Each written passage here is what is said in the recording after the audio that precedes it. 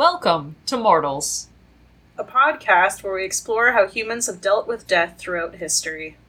From embalming and epitaphs to mourning and morgues. We are taking a look at rites, rituals, and practices from around the world. Mortals podcast is for the morbidly curious or the curiously morbid. This week, we are talking about taphophobia, or the fear of premature burial.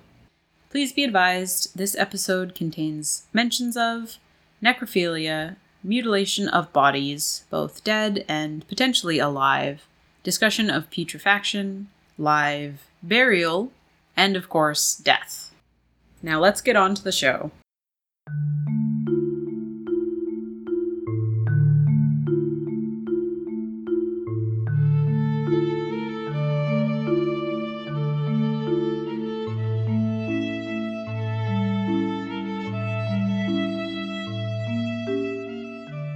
Hello, mortals. Hello. We're back here again with another episode for you, and this week we're talking about Wait. There's... Something feels different. Yeah. I see There's three of us in the room. What's happening here? Who could that be? Hello, friends. Christina's back! Yay! Hello. I'm back, bitches. Back again. Guess who's back? Sorry I was gone for so long, mortals. But, life happens. Things pile up. You have a mild mental breakdown. Not actually. It wasn't that traumatic. But I did have a lot going on. And unfortunately, I needed to take a step back from mortals for a little while. Recharge my batteries. But now I'm back. I'm like a bad rash. You just can't get rid of me. Well, hopefully... we can cut that if you want. No, I love it. Well, hopefully our listeners haven't gone too long without hearing from you, as you have been busy producing videos over on Professor Peaches on YouTube about various historical topics. I sure have. We're cranking them out like you wouldn't believe these days. And I'm excited to come back and talk more about things that are a bit more morbid, death-related, so... Speaking of, this week... Terrible transition. Segue! I'm going to be talking about premature burial, or taphophobia, or people getting buried when maybe they're not dead, ? Yes, that's what we're talking about this week. And this was really fun for me to dig into. It's a few... Okay, that was not intentional. That was naturally funny. Completely accidental. I'm not even joking. Really fun for me to dig into for multiple reasons. I found this really great book on the topic, first of all. It took a week and a half longer to get here. I literally just finished reading it today, but I am a speed reader demon.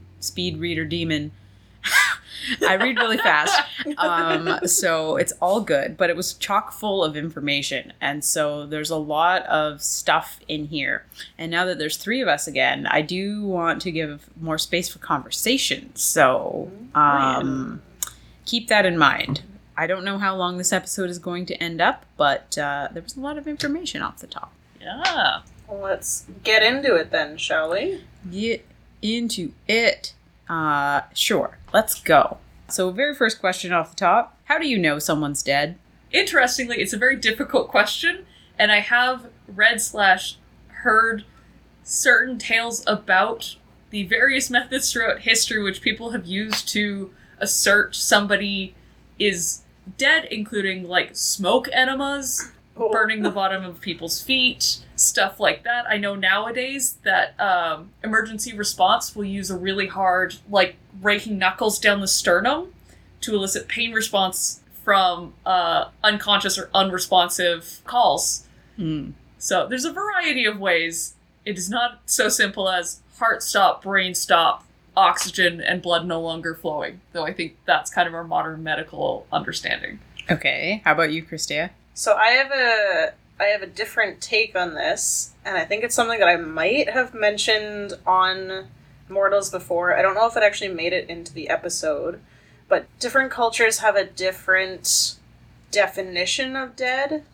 So sometimes if somebody is in a vegetative state and they're unresponsive, people will, from certain cultures, will do burial rites or, you know, death rites and things, even though the person, by our Western definition, or at least in Canada, is that this person is very much alive. They still have a heartbeat.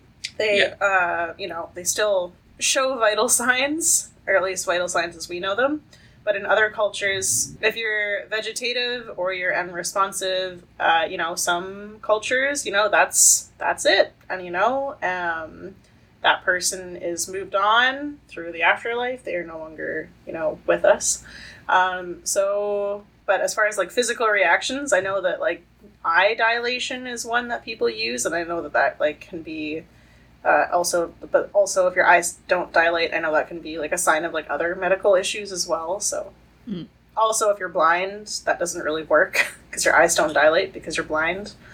So yeah, there's a lot it's a very complicated. Exactly. It's a lot more complicated than most people might think. Most people would answer that question by saying, you're not breathing and your heart's not beating. But as we will see, that's not always such a clear thing to determine if those things are still going on.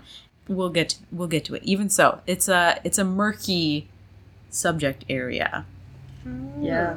At what point does someone become beyond resuscitation? Right? Yes, exactly. Right off the top, I did want to define taphophobia, since that is what I have decided to use as part of the title for the episode. So taphophobia is a two-part word made up of taphos, which means grave or tomb in ancient Greek, and phobos, which is fear. So fear of the grave, it's a psychopathological fear of being buried alive, specifically as a result of being incorrectly pronounced dead. Oh, dang. So I feel like that very well encapsulates what's going on here in this episode. All right, let's get into it. So this wonderful book that I read, that I mentioned, it's called Buried Alive, The Terrifying History of Our Most Primal Fear, by Jan Bondeson, or Jan Bondeson.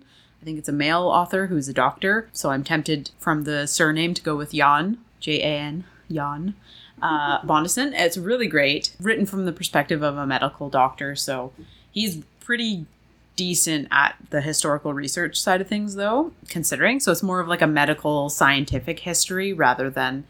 It does involve social components, but it's more focused on the medical side of things. But a really great thing that he starts off with in this book is this examination of the folklore that surrounds premature burial, because that is obviously contributing to what society is talking about and what society believes at the time. And a lot of this fear of premature burial is really focused on Europe, particularly continental Europe, which doesn't include the UK and England. They're seeing themselves as separate as, and what is going on with those continental Europeans? What are they so scared of?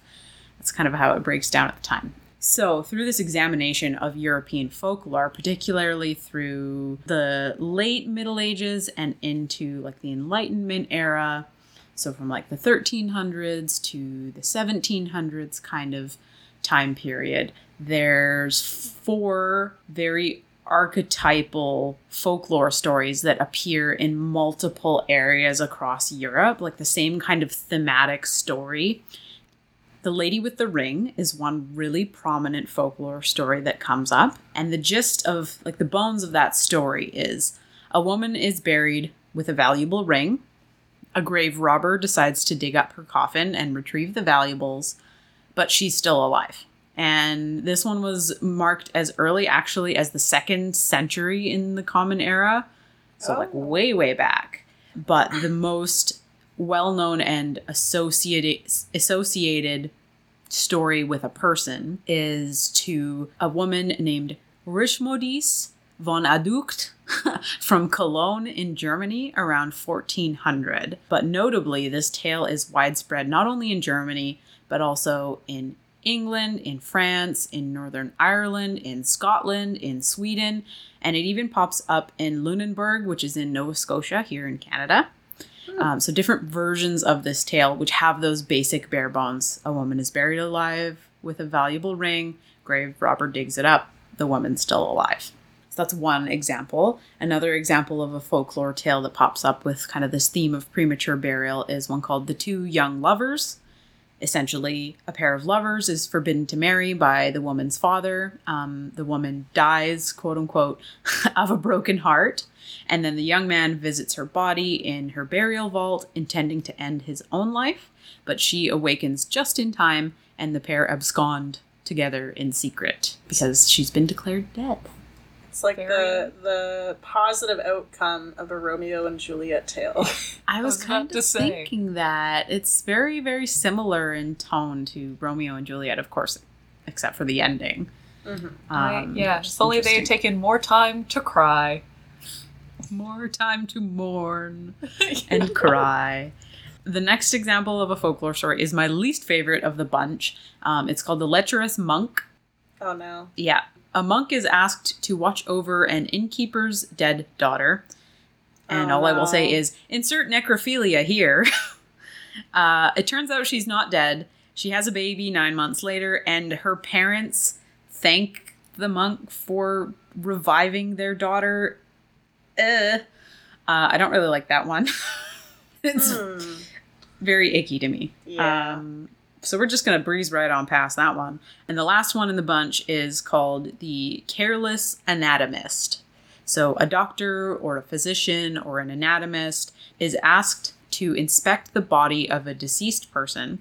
It turns out their heart is still beating once they open them up. And then the anatomist is generally chased out of town for their transgressions or their murdery hand. And this is a theme that kind of encapsulates people's distrust of physicians at the time that we'll see pop up throughout the actual history, not just in the folklore here. So keep that in mind.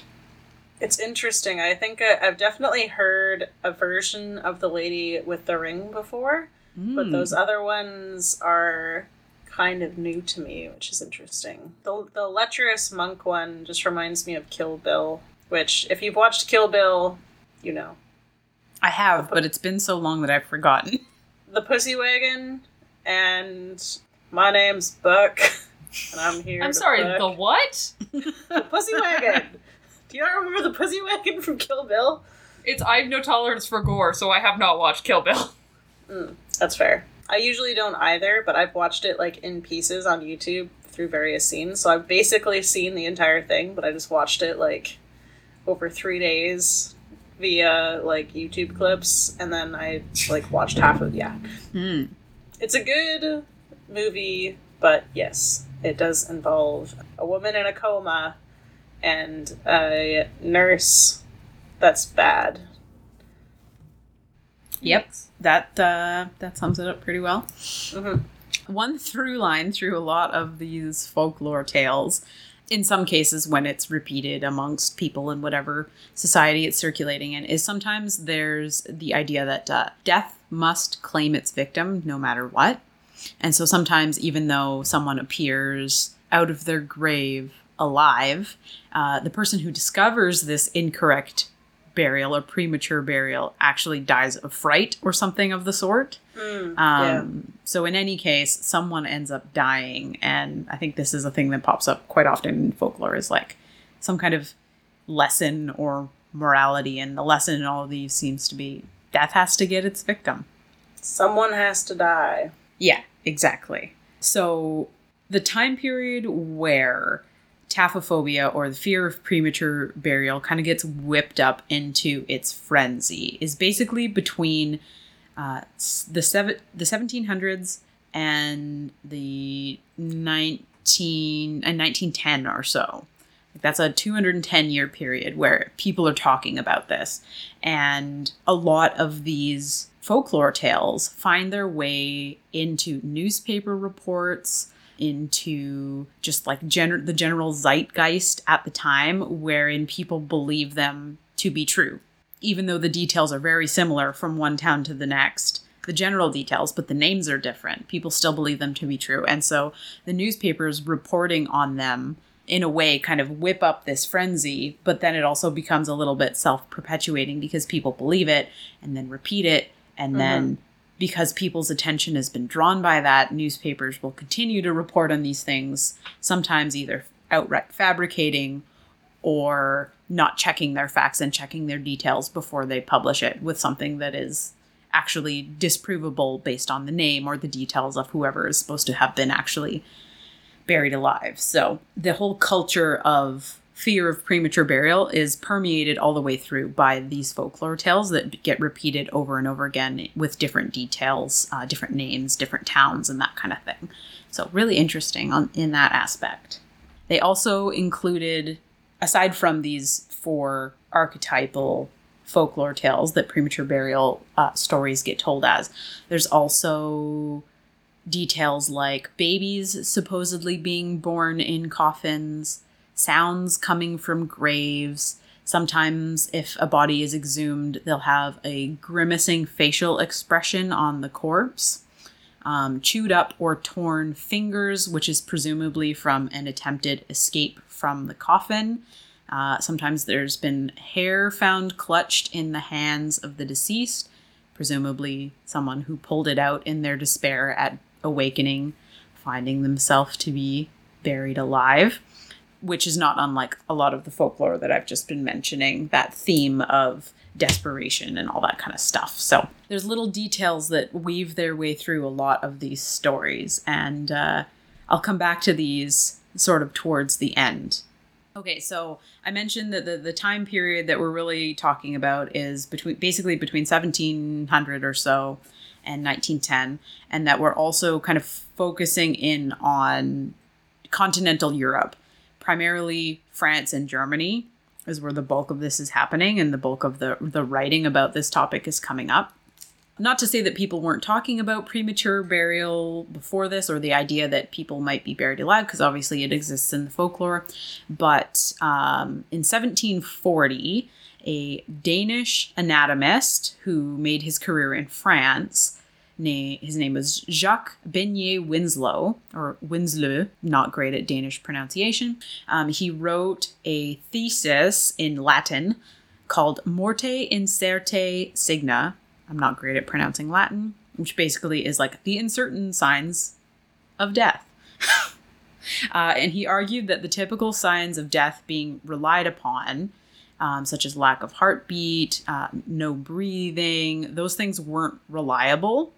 Therefore, there were a lot of people at risk of being buried alive. And supposedly the existence of this folklore was evidence of that actually happening.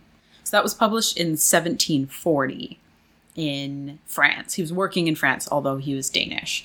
And then it was published in Latin, but a man named Jean-Jacques Bruyère d'Ablancourt, who was a French medical practitioner, very skilled at translating works from other languages to French and back and forth and all that kind of stuff. He translates Winslow's work into French and then expands upon it throughout the 1740s. So he has this meeting with Winslow. They talk about this. He's like, hey, I'm really skilled at translation. I can get this out to a wider audience. Will you let me translate this? And Winslow says yes. Bruyère translates it. And Bruyère didn't seem to have any inclination towards believing in the concept of premature burial previously, but by the time he's got this work finished and ready to be published, he seems to be very on board with the idea that these so-called very reliable signs of death in people, in corpses, are not so reliable as we might think. And that essentially the only reliable piece of evidence that indicates someone who we believe has died is actually dead is the putrefaction or decay of their corpse. So that seems to be the only thing that they can definitively say, yes, this person is dead. We can bury them in the ground and know that they're not going to wake up in their coffin to find that they have been buried alive. It's this I have heard about, and I think it was one of the uses of dead houses outside of wintertime storage when the ground was too hard to bury people. If I recall correctly, I might just be making fallacious connections out of my brain, but I have heard about letting them start to decompose, to be like, yes, that is not something a living person would do.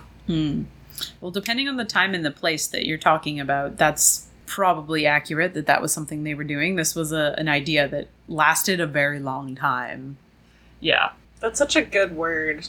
Putrefaction. Isn't it just so, like, you can just hear... It's the essence of what it means. Yeah, you can just hear the meaning of it in Yeah. the way that the word sounds. Yeah. Yeah. So, putrefaction. For a long time, the only, quote-unquote, only reliable indicator that this person is actually dead. So, as I mentioned, Bruyère translated Winslow's work, and he expands upon it. And he actually writes a 2-volume dissertation because the work was criticized by someone else, and he needed to refute these criticisms. So he wrote his own, revised it, and authored his own dissertation sur l'incertitude des signes de la mort. So, like, a dissertation on the uncertainty of signs of death, refuting someone who stepped to him and said, hey, you're wrong. Hit him with the 2-volume dissertation. No, I'm right, and this is why I'm right. And this is really, really popular. It's a very, very popular publishing version of the book, whatever you want to call it. It gets translated into Italian, English, Swedish, and German as it spreads in popularity all across Europe. This guy would have been huge on Tumblr. I'm big on Tumblr. Yeah. So this guy, he kind of came out of nowhere. Like, he wasn't in with this idea of premature burial. He finds this work by Winslow. He kind of reads through it and translates it on his own, and then it kind of becomes his entire being and his entire reason in his career.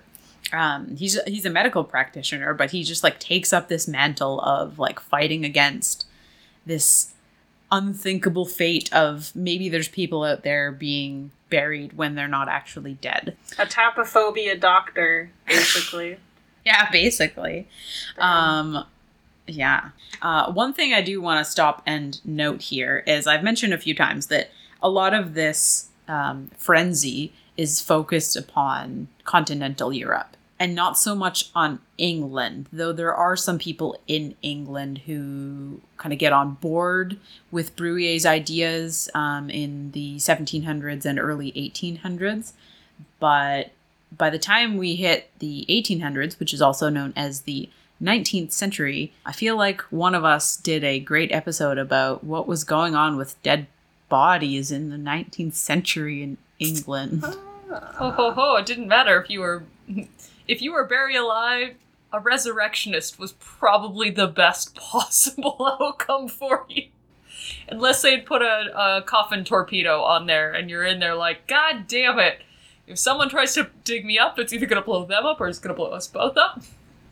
Yeah, so as we have learned, or if you listener have listened to the 19th century Body Snatchers episode, you know that people in England weren't so concerned with being buried alive. They were very, very preoccupied with the idea of someone taking their legitimately dead body and using it for scientific what have you. Scientific inquiry against their will.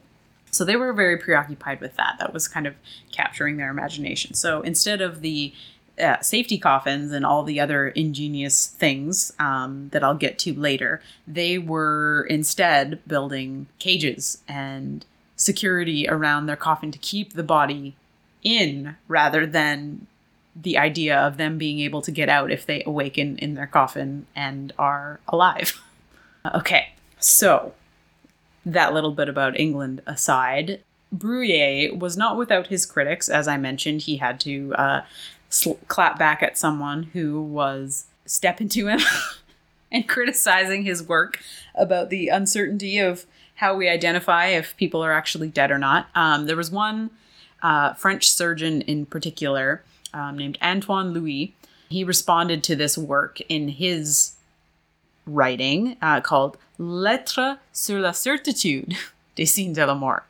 And this can very shortly be summed up as him defending the competency of doctors in certifying death. He was a doctor himself, and he was defending his profession and basically the competency of everyone in his profession. Like, this is our job. It's our job to certify that people are dead or they're alive. Like, we're here taking care of our patients. Of course, we know how to tell if someone is actually dead or not. Doctor fight. Apparently, like I said, this is like a story of scientific inquiry and the evolution of medicine in a way. I mean, what else is medicine for but keeping people alive? Yeah. Or making sure they're alive. I mean, if all else fails, there's always smoke enemas, I guess. Yeah. Oh. I don't want to go into details on that, but that will come up a little bit later. Yeah. Oh boy. Yeah. Okay, so not only is his this Antoine Louis is his motivation for criticizing Bruyère's translation of Winslow's work about how do we know if people are dead. Not only is this motivation to defend his profession, essentially, but he also took the opportunity to kind of attack people like Winslow and Bruyère who believe in this uncertainty in certifying death as knowingly mutilating the still living. So if you believe this and you continue being an anatomist or a surgeon or a coroner, although they didn't necessarily use that word at the time, for people who are supposedly dead, but you know that there's a chance they might still be alive, is that not inhumane? So that's kind of one of the angles that he took. And unfortunately, it wasn't well received by the public. They sided more on the idea of protecting people and what if they are being buried alive? And that argument really captured the layperson's imagination rather than the defense of doctors, because the layperson is not a doctor and they're not they don't have all the insider knowledge that would come alongside that. So yeah, that makes sense. Yeah, a really hot debate in the 1700s about death and all that kind of stuff. Louis also believed in the efficacy of rigor mortis, or the changes in the cornea of the eye, over putrefaction as a signifying true death. He felt that rigor mortis was a lot more accurate in diagnosing death, if you want to say it that way, because when it comes to things like gangrene or the decay of a limb, that can happen independent of somebody as a whole dying, like a body as a whole dying. So putrefaction itself isn't always an indicator that someone has died. So that was kind of his argument there. He also raised the concern of miasma, or bad air. And we talked about this briefly, Mariah and I talked about this briefly in the last episode on human composting, but the idea and the miasma theory of bad air, and that being the way that disease is passed on, was really prevalent at the time. It has since been disproven. But basically, the miasma theory is something that held that diseases like cholera or the plague or just death in general were caused by bad air, and that epidemics of that sort were perpetuated by being in the presence of someone who's died of these things, or someone who is sick from these things, or like dead bodies and corpses in general. So yeah, that's why the plague doctor masks have such a long face on them, is because they were actually filled with like a potpourri type mix to try and protect those doctors from the quote-unquote bad air, which was also equated with being bad smell. So I guess if you couldn't smell the bad air, you couldn't get the bad air diseases. But that's why plague doctor masks are, like, beakish. they look like giant birds. Yeah, because they used to be filled with good-smelling stuff. Just put grandma's potpourri right in your mask, and you won't get plague, I guess. But this is is not also sound medical advice. Wear a goddamn mask, get vaccinated, wash your hands. This is also why in Inuyasha, when Sango, the demon hunter, puts on her mask, she is still affected by Miasma. She should have put Grandma's potpourri in there. The power of potpourri. All that to say, the miasma theory was disproven. I can't remember from what. I looked it up earlier, but it's slipped my mind. But it's listed on Wikipedia as an obsolete medical theory. So the miasma theory has been disproven. But at the time, it's something that really preoccupied people. So the idea of prioritizing these maybe still living but probably dead people and keeping their corpses above ground, essentially, over the definitely living people and potentially putting them in harm's way by having them around dead bodies or maybe dead bodies. That was a choice that was needing to be made. And that will come up very soon here. But before we get there, I want to talk about one other theory and one other potential explanation that people came up with for why are people awakening, supposedly, from being dead and awakening in their coffins. If this is such a widespread thing that it's in our folklore, it's in our newspapers, even though the newspapers are reporting stories from the folklore, if it's so widespread, why is it happening? We have to have an explanation as to why people seem to be dead and why people aren't. And this is a time period where Christianity had previously had a really strong foothold in Europe, but we're coming through the Enlightenment and rationalism and all those types of things. So people are beginning to trust a little more in science and put their faith in that and scientific theory and like rational explanations of things rather than the supernatural. So just because previously someone might have woken up in their coffin, that might have been seen as a holy resurrection or something of those sorts. But in this time period, you're thinking of it more in the rational and the literal way. So what could be happening to their body that makes them awaken? So one German physician named Christoph Wilhelm Hufeland came up with this description of something he called Scheintod, or the death trance, which he theorized was a state where the person is aware of everything happening around them. Like, they can hear everything, they can see everything, but signs of life like breathing and their pulse are not apparent.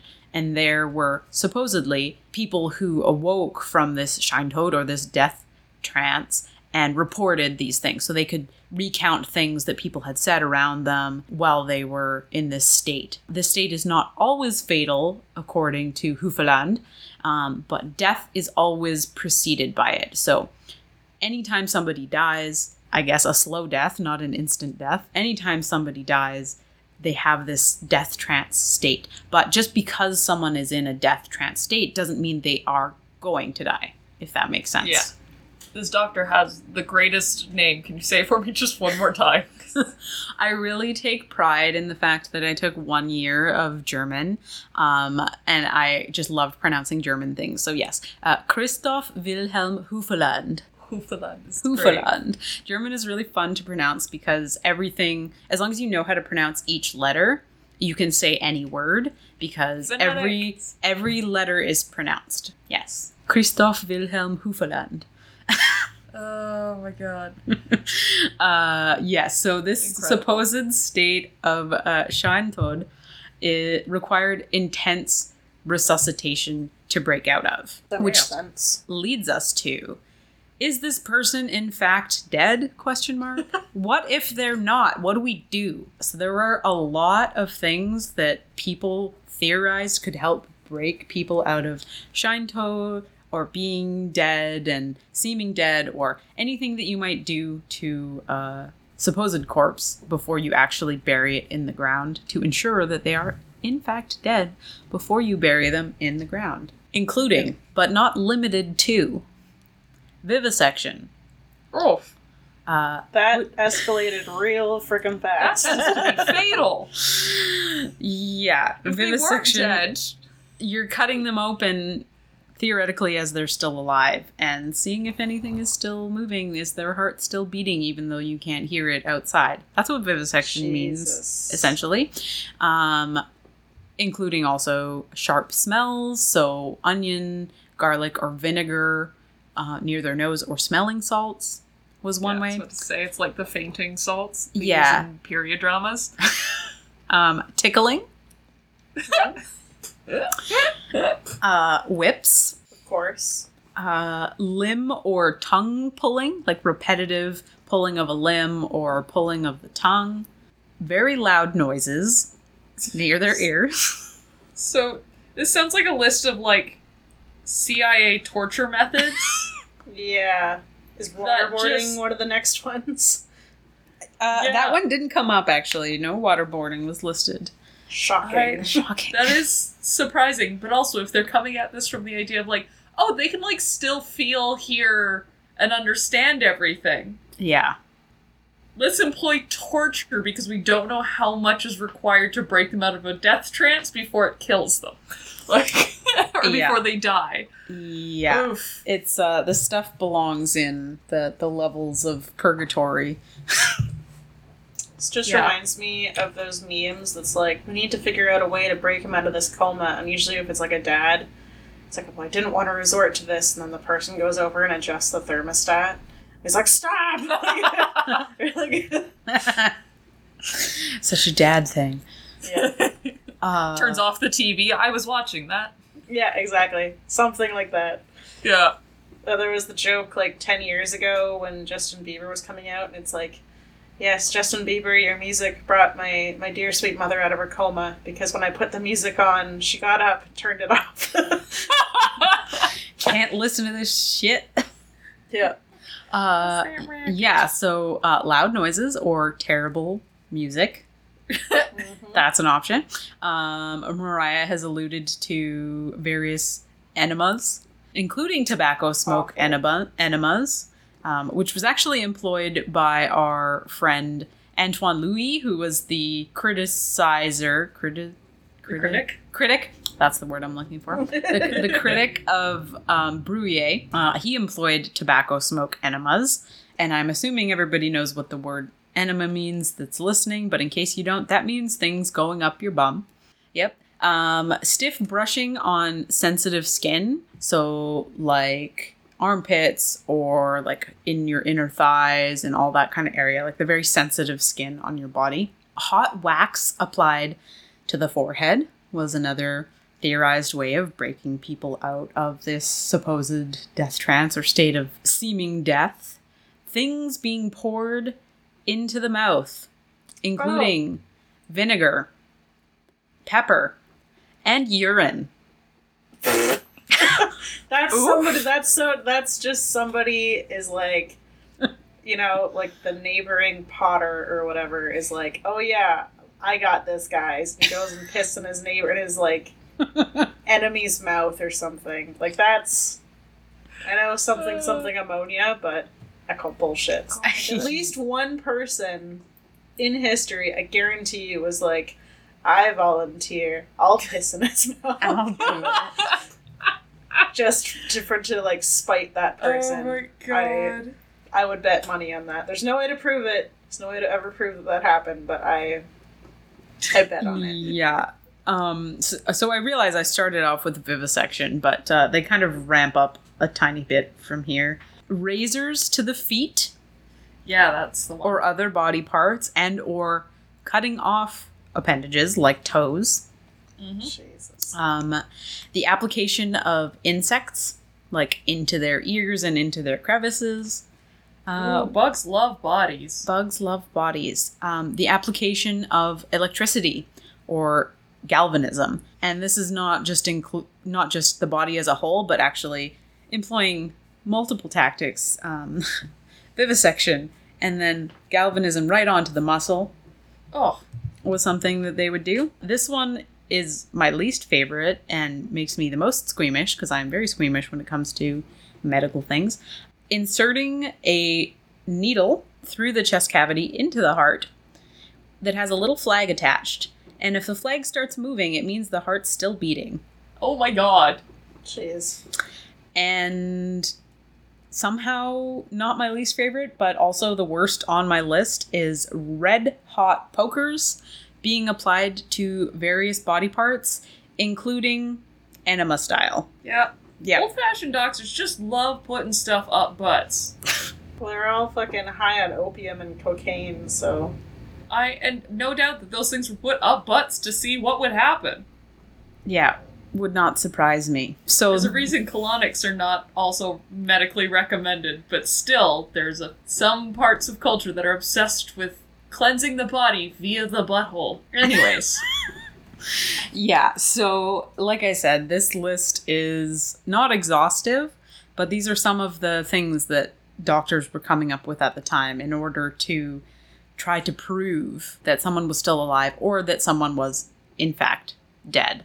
But even so, with all of those things that I've listed, putrefaction was still the indicator that someone was in fact dead. People could try these things and none of them would work, and they still wouldn't be sure if someone was dead or not. But if they started decaying, absolutely.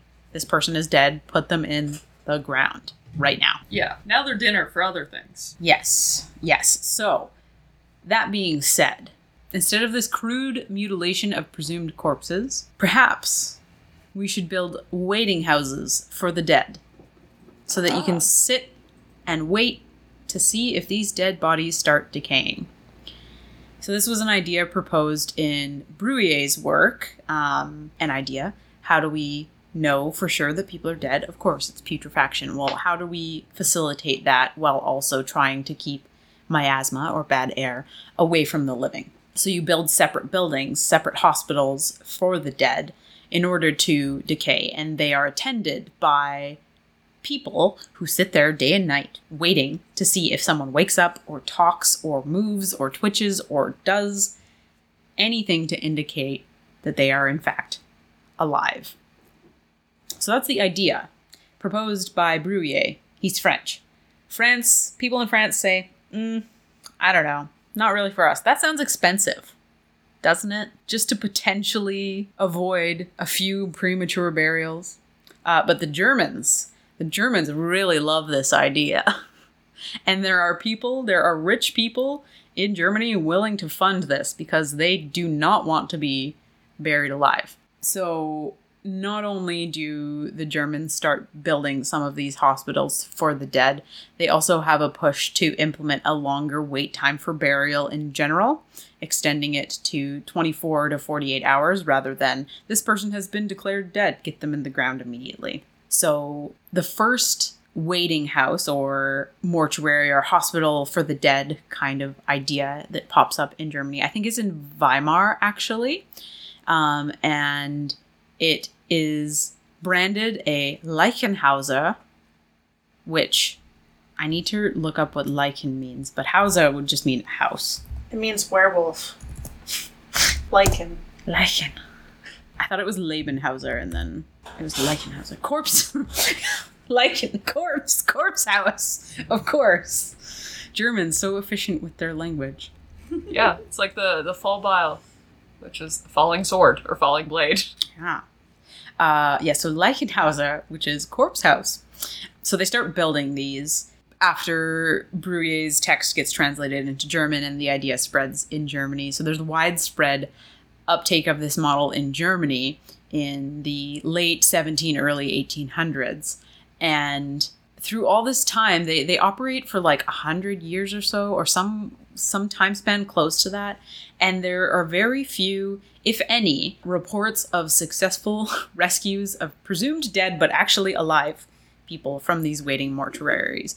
And whether or not that's a signifier of the fact that people weren't actually being buried alive, or it's just a symptom of the fact that not everybody was using these places, although they were trying to encourage every single person who died to have their body sent to these places.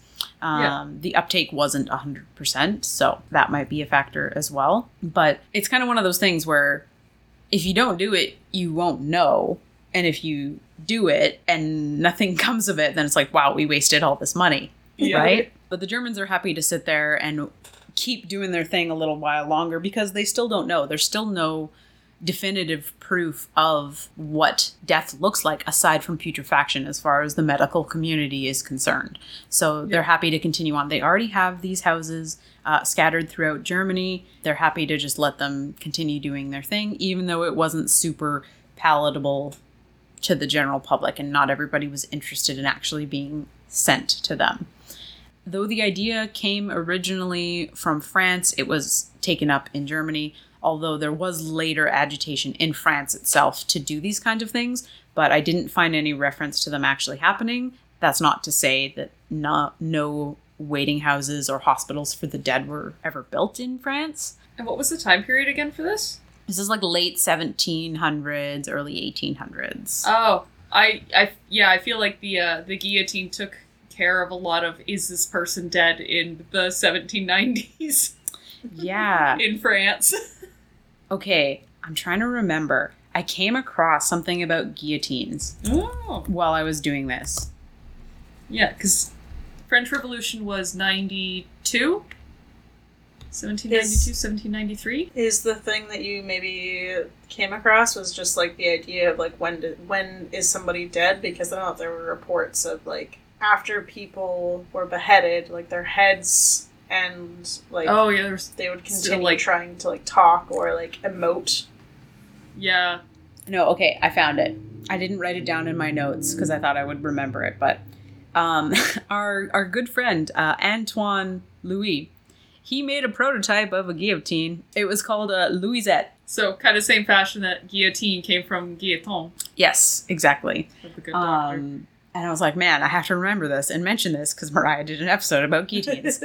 Which, if you haven't listened to, it's called A Brief History of Guillotines. I put it together very quickly, but there's lots of fun, interesting info. Star Wars is mentioned because it's relevant, kind of. Star Wars. Star Wars is always relevant. Absolutely. Yes, so hospitals for the dead, uptaken in Germany, not so much in France. Unclear if it ever really got taken up much anywhere outside of Germany, but those Germans, they stuck by their decision to make them.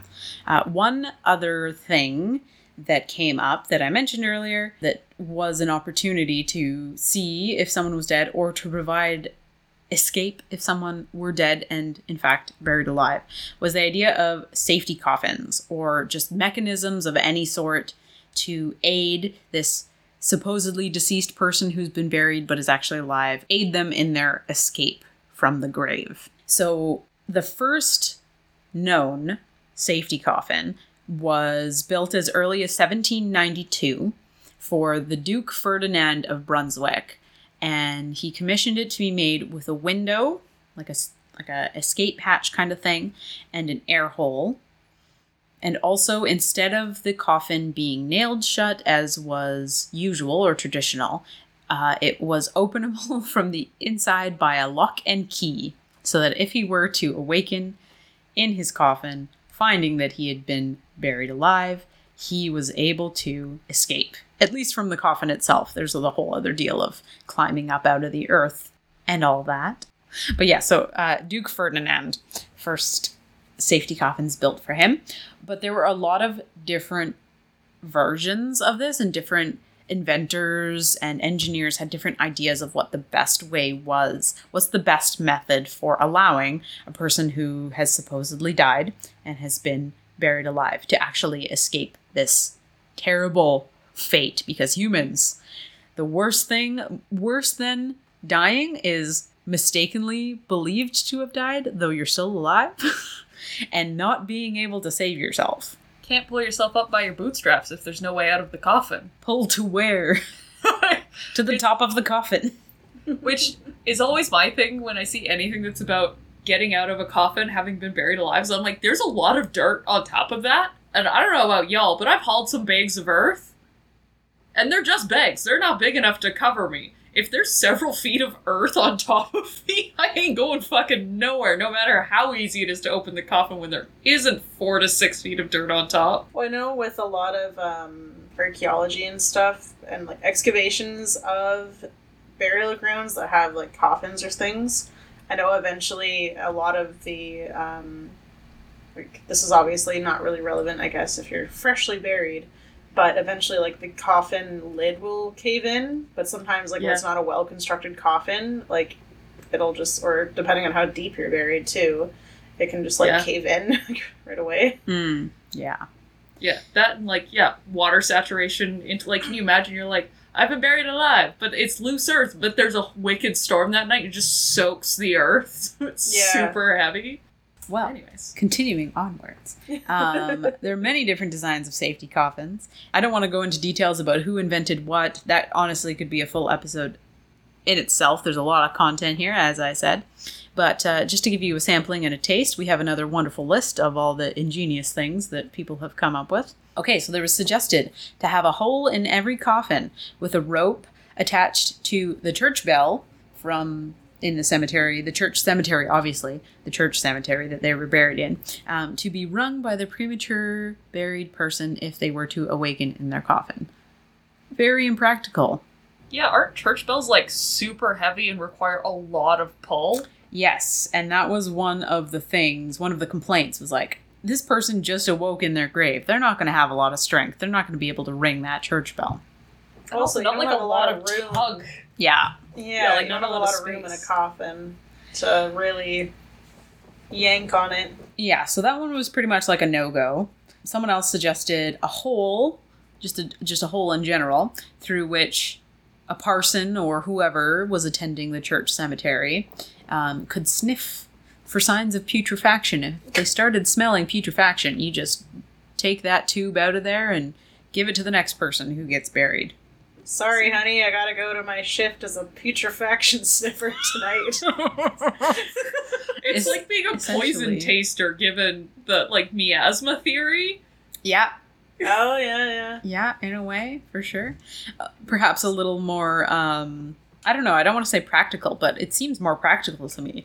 Someone suggested burying an axe and spade in every coffin. Huh? So you can bust your way out. Again, not a lot of room for swinging tools. Not really, but it's better than nothing, you know?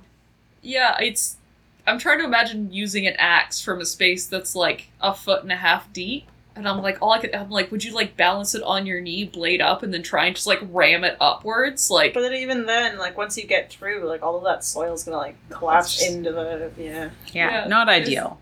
Not not ideal. At the very least, someone suggested putting in tubes for light, air, or the delivery of food and water if someone was discovered to be buried alive. Sorry Or- about that, bud. You just live there now. Or alternatively, tubes just for speaking, or to have little bells attached so that the person inside can indicate that they are alive.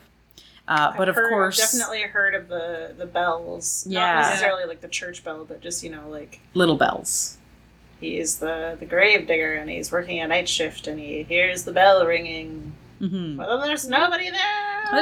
Yeah, I was going to say, well, that of course relies upon the fact that there must always be someone on the upside, the top side, to hear the bell or the person screaming from their coffin before they pass out and die or whatever Yeah. they were thinking was happening. Yeah, sorry about all the traffic noise. For whatever reason, it's everybody get out your loudest vehicle night to night in the Okanagan. It's all good.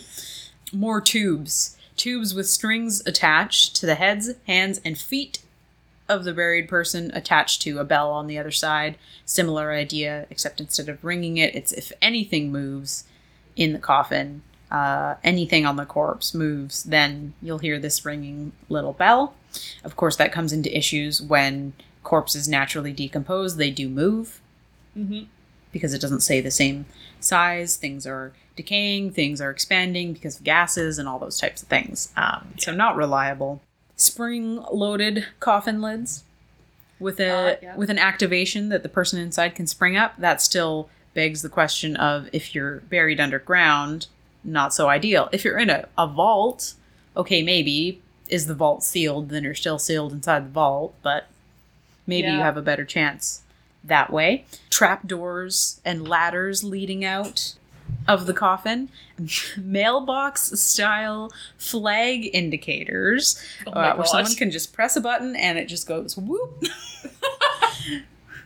Stick it up like I've got mail, but nope, someone's alive down here. One more thing I wanted to add to this list that I came across, which inconclusive, doesn't seem to actually be real. I found a blog post that kind of disproved it, but it appears in this book as supposedly real. It was something called Bateson's Belfry, which was like one of those tubes and bells ideas. Yeah. That supposedly the earliest known reference to this appears in a Michael Crichton book, I think called Crichton. The Great Crichton. I can never. Yeah. It's one of those words that I've only ever read and not heard pronounced. Michael Yeah, he wrote Crichton. Jurassic Park. Okay. I think it's called The Great Train Robbery is the book of this man named Bateson who created this little bell and whatever. He was supposedly lauded by Queen Victoria and all these things. But there was no evidence found other than sources, like the book that I bought, that cite Crichton's novel as a reference. So it might be a case of one of those things that you hear about and you just assume is true, so you put a reference to it, and then now it's in a somewhat reputable source, so other people assume it's true, which is the thing that can sometimes happen with academia and all that jazz. So potentially not real, doesn't seem to be real. Yeah, there was Question maybe a list of things that were like proposed and planned and potentially patented, but not necessarily employed. Mm-hmm. I don't know whether that counts as Michael Crichton planning a safety coffin mechanism, or if he was just like, this is just a cool bit. Yeah. But Okay, I'm seeing that we're at a lot of time, so I am going to be wrapping up here pretty quickly, even though I could go on and on and on. But I really quickly want to address a few things. So I'm going to do it sort of rapid fire here. So I've gone on about how putrefaction is the only sign that is reliable to indicate that someone is dead. And this is true, although in 1846, someone named Eugene Bouchut suggested using a previous invention called the stethoscope for listening to somebody's heartbeat. And he proposed that if you listen to someone's heartbeat for 2 minutes, and then he had some criticism aimed at him, so he upped the time to 5 minutes, and you hear no heartbeat, you can pretty much guarantee this person is dead. yeah. So the stethoscopes comes into play here. And one other thing that I did want to address is sort of debunking those original sort of newspaper reports to some extent of premature burials and the things that people would find sometimes if they thought someone was buried alive, brought up their coffin and found sort of a gruesome scene. So babies supposedly being born in coffins was one of the things I mentioned. When someone dies, if there's a pregnant person who dies and they start to decay, something that happens with all bodies is stomach gases and things like that expand. And there's a possibility that sort of as part of the decay process, you explode. So just because there's a fetus in there and the impact of that explosion may expel it from where it once was. So that could be considered by people just opening the coffin and seeing this. Like, the baby's not in the mother, therefore they must have given birth to the baby. They must have been alive. So that's kind of debunking in some sense that thing. Pretty gruesome. Sounds coming from graves, that's also related to that. A lot of gas in the digestive system. Not only might it pop like a balloon, but it might come up through your throat, so passing through the voice box and making sort of a groaning sound. So that's kind of debunking that. The grimacing facial expression that was found on some exhumed corpses. A natural part of the decay process is the decay of muscles. So just because you died and you had this peaceful look on your face doesn't mean it's going to stay that way. Muscles can also dehydrate and then go very taut as well. Yes. Well, it's like depending on conditions. the myth of like your fingernails and your hair growing after you die, Yeah. but really it's just like your skin pulling back. Yeah. Yeah. Exactly. So the chewed up, torn fingers and limbs, presumably from an attempted escape from the coffin, that can usually be explained by the presence of pests, rats and insects and all that kind of stuff, just eating your face. Puzzle bodies. Eating your fingers, eating your toes, because they eat. They gotta eat. So that's what they do. The one thing that, according to Mr. Jan Bondesen, is not really explainable is when you find hair clutched in the hands of corpses, like hair from their own head, that definitely wasn't there when they were buried. So perhaps that is an indicator that someone was actually buried alive. But as far as the rest of them that seemed very frightening upon opening a coffin, babies, sounds, facial expressions, chewed limbs or fingers, like some of them, they have a somewhat logical explanation to some degree. So maybe the fear of premature burial was a little bit overblown, but it does seem that, at least to some extent, people were not actually dead and potentially being buried alive because there was such a short waiting time, especially when it came to disease epidemics and you wanted to get those people buried as fast as possible. Yeah. Perhaps they weren't actually dead and they were being buried alive, but it doesn't seem to be quite as widespread as was feared. Yeah.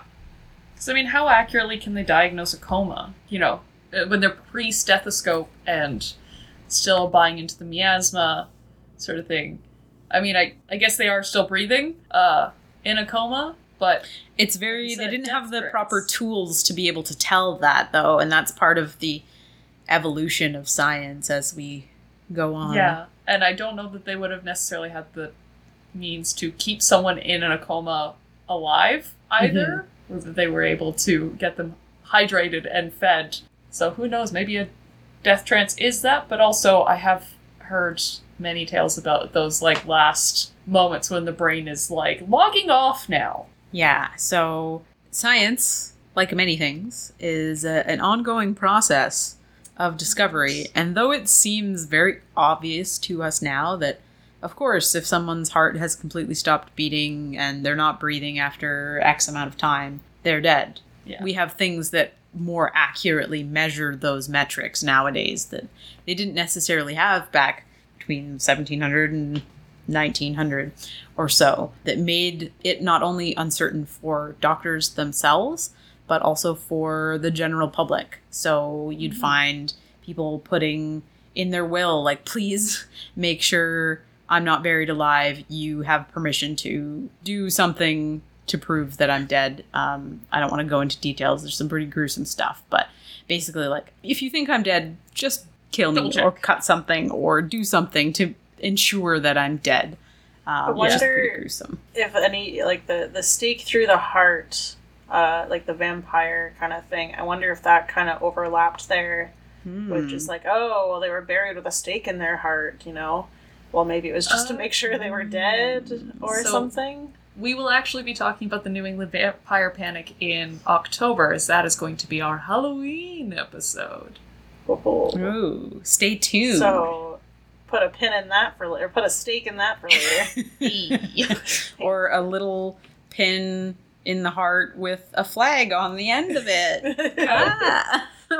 Well, that's all I have for premature burial. Like I said, I could have gone on and on and on about it, but I found it really interesting and fun to dig into. That one was on purpose. And if anybody is interesting, I really recommend reading this book that I picked up, Buried Alive. I'll put the name in the episode description, so if you're interested, you can read all about it. It's kind of, like I said, a medical / science history of this time period when science was kind of still developing as a practice. Yeah. Sweet. It's interesting to think about the fact that it's like humans have been dying for as long as they've been alive. It's kind of being alive is the precondition to death. Mm-hmm. And that into, you know, the mid 1800s, there was still disagreement about what constituted the difference between you being the thing that is running your body and the microbes and the ecosystem that you carry being in charge of the body, i.e. when it begins to putrefy. And that seems to have been, at least in continental European things, still something that was kind of up for debate in some way. Yeah, and I mean, we can get into this in a future episode, but kind of still up for debate today and across cultures, like Christy mentioned off the top. Like, not every culture has the same definition of what does dead mean, you know? Yeah. So, I mean, that's an opportunity for us to explore further in the future.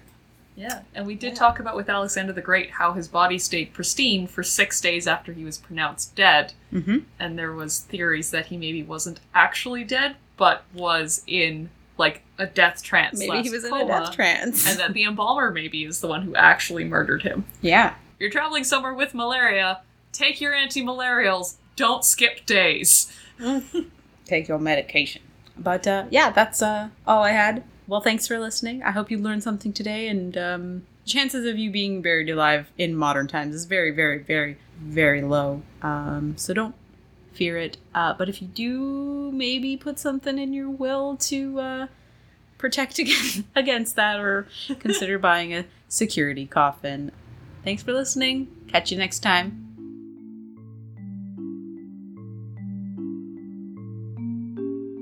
Mortals Podcast is created, hosted, and edited by 3 morbidly curious individuals, Christia, Mariah, and Janine. You can find us on Twitter at Podcast Mortals, on Instagram at Mortals_podcast, and on our website, mortalspodcast.com. Show your support, access bonus content, and help us keep ads out of your ears by joining our community at patreon.com/mortalspodcast. Our music is A Mermaid's Eulogy by Etienne Roussel. Thanks for listening, mortals. Take care of yourselves out there.